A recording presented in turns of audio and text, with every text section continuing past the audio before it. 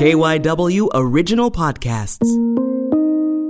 For more stories about the coronavirus pandemic in Philadelphia, subscribe to KYW In Depth on the radio.com app or wherever you listen to podcasts. The coronavirus pandemic from KYW In Depth.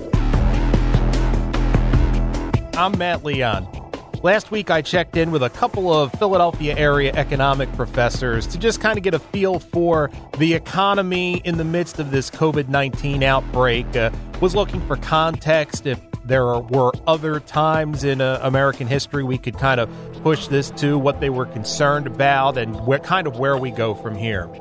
This week, I touched base with one of those professors, David Fiorenza. He is an assistant professor of economics at Villanova University, and we just kind of talked about his thoughts now, how they've changed, if they've changed from last week.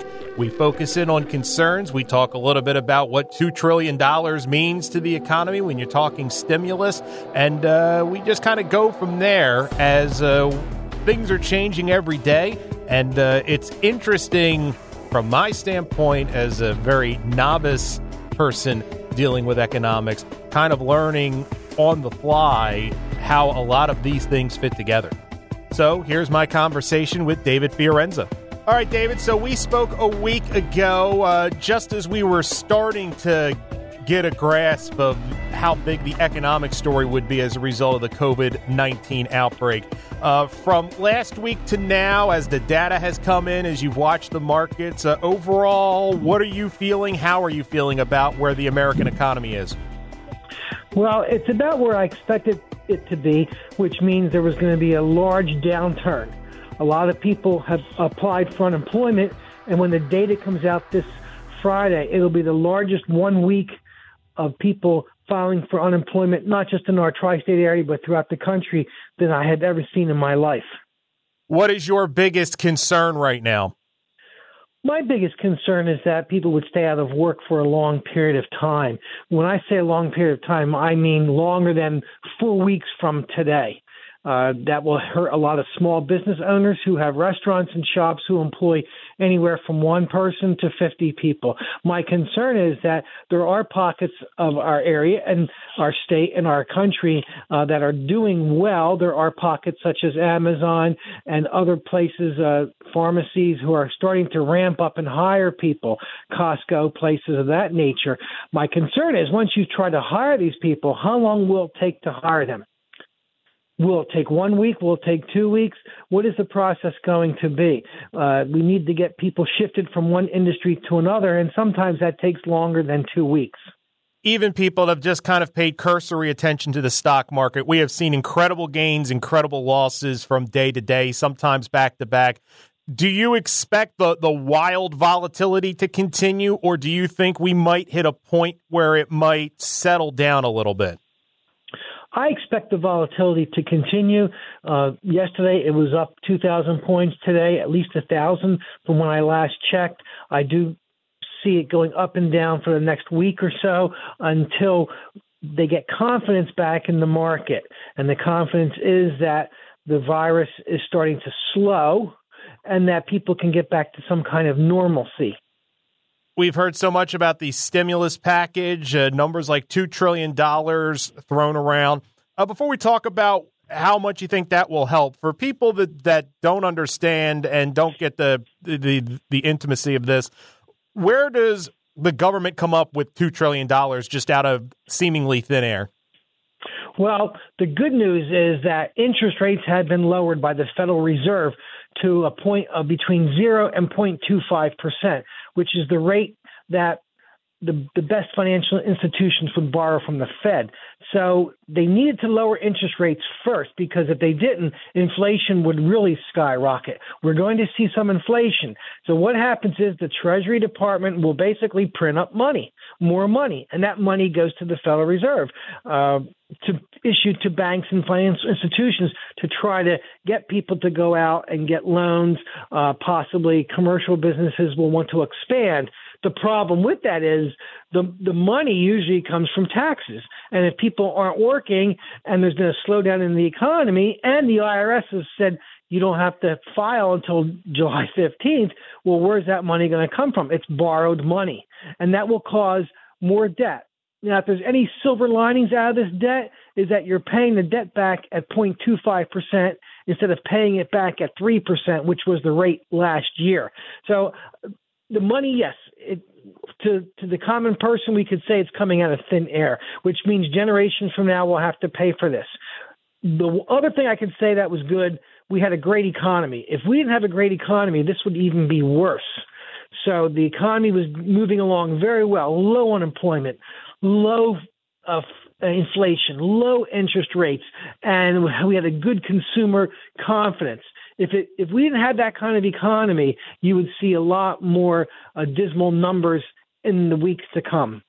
So you kind of talked about this with regards to debt and a little bit about inflation. Are there other concerns that have to take a back seat now because we're in an immediate situation? But, putting this $2 trillion out there, are there other concerns that could kind of be strings that get pulled out of this, that 6 months, a year, 5 years, that could be something we have to reckon with? Yes. I could see the fact that the Congress has not in the last decade or even longer even taken a look at and wrestled with things in the budget that could be not necessarily cut from the budget, but stalled and come to a halt, meaning don't increase the budget every year. Take a look at things that are waste, fraud, and abuse. Now, they don't come to trillions of dollars a year. They probably only come to about $500 billion a year. But to me, that's a start. We need to take a look at all the programs we have and which ones are working, which are not working. I don't suggest taking away any of the entitlements, such as Social Security, Medicare, Medicaid. I'm not suggesting that. What I'm suggesting is taking a look at the other programs and do a cost-benefit analysis macro-wise across every budget agency that's out there and find out, can we do some things where we can consolidate instead of continuing to grow the federal budget. Has anything in the economic picture surprised you in the last week, either in a good or a bad way?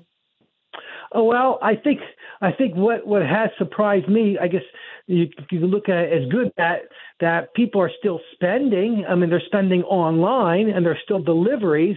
What also surprised me was some of the restaurant owners that I have talked to, either on the phone or when they give us delivery or I go for takeout, they are not as quick to say that they're ready to close in a week or two. They think they can hold on a couple more weeks, but that still says that after 2 or 3 weeks, they may have to close some of these shop owners. When they originally thought they could only stay open for 2 weeks without having a full restaurant, now they're saying, well, we can hold on for maybe 4 in its entirety. That's still not that promising, though. And going back to the stimulus, I mean, there's so much in it. There's so many moving parts. But from what you've read, from what you know about it, is it attacking the right problems? It is attacking the right problems. My only concern about any kind of stimulus at the federal level and state levels that are coming out is, yes, the loans will be available. Yes, there'll be no interest loans. There'll be money that will go to small businesses.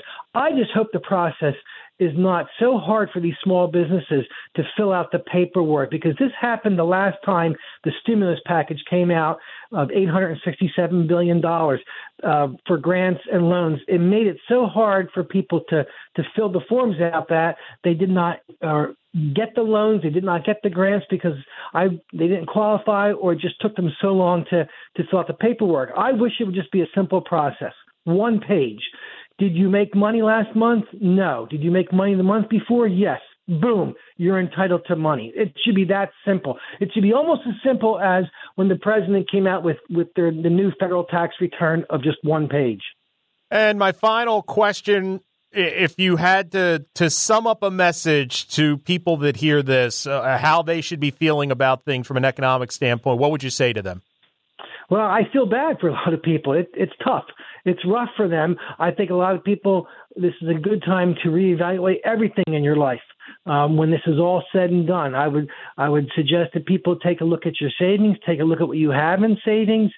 People are going to have to be more austere in their spending. They may not like to hear that. I think people should take a look at everything from insurance policies to retirement accounts to all kinds of things that they spend money on to figure out how much can we really save, how much can we really spend in any one given calendar year. David Fiorenza, assistant professor in economics at Villanova. Thanks so much for joining us. And do you mind if we catch up with you every week or so and just kind of touch base with where you think things are? That'd be great, Matt. I'm available. I'll be glad to do it again. So with that being said, our hope and our plan is to check in with David every week, every couple weeks, and just kind of get a feel for the direction the economy's going as it's all driven by the COVID-19 outbreak. Maybe if you have any questions about the economy and COVID-19 you would like us to ask, feel free to reach out at MattLeon1060. You can email me, matt.leon@entercom.com, and we will see what we can do.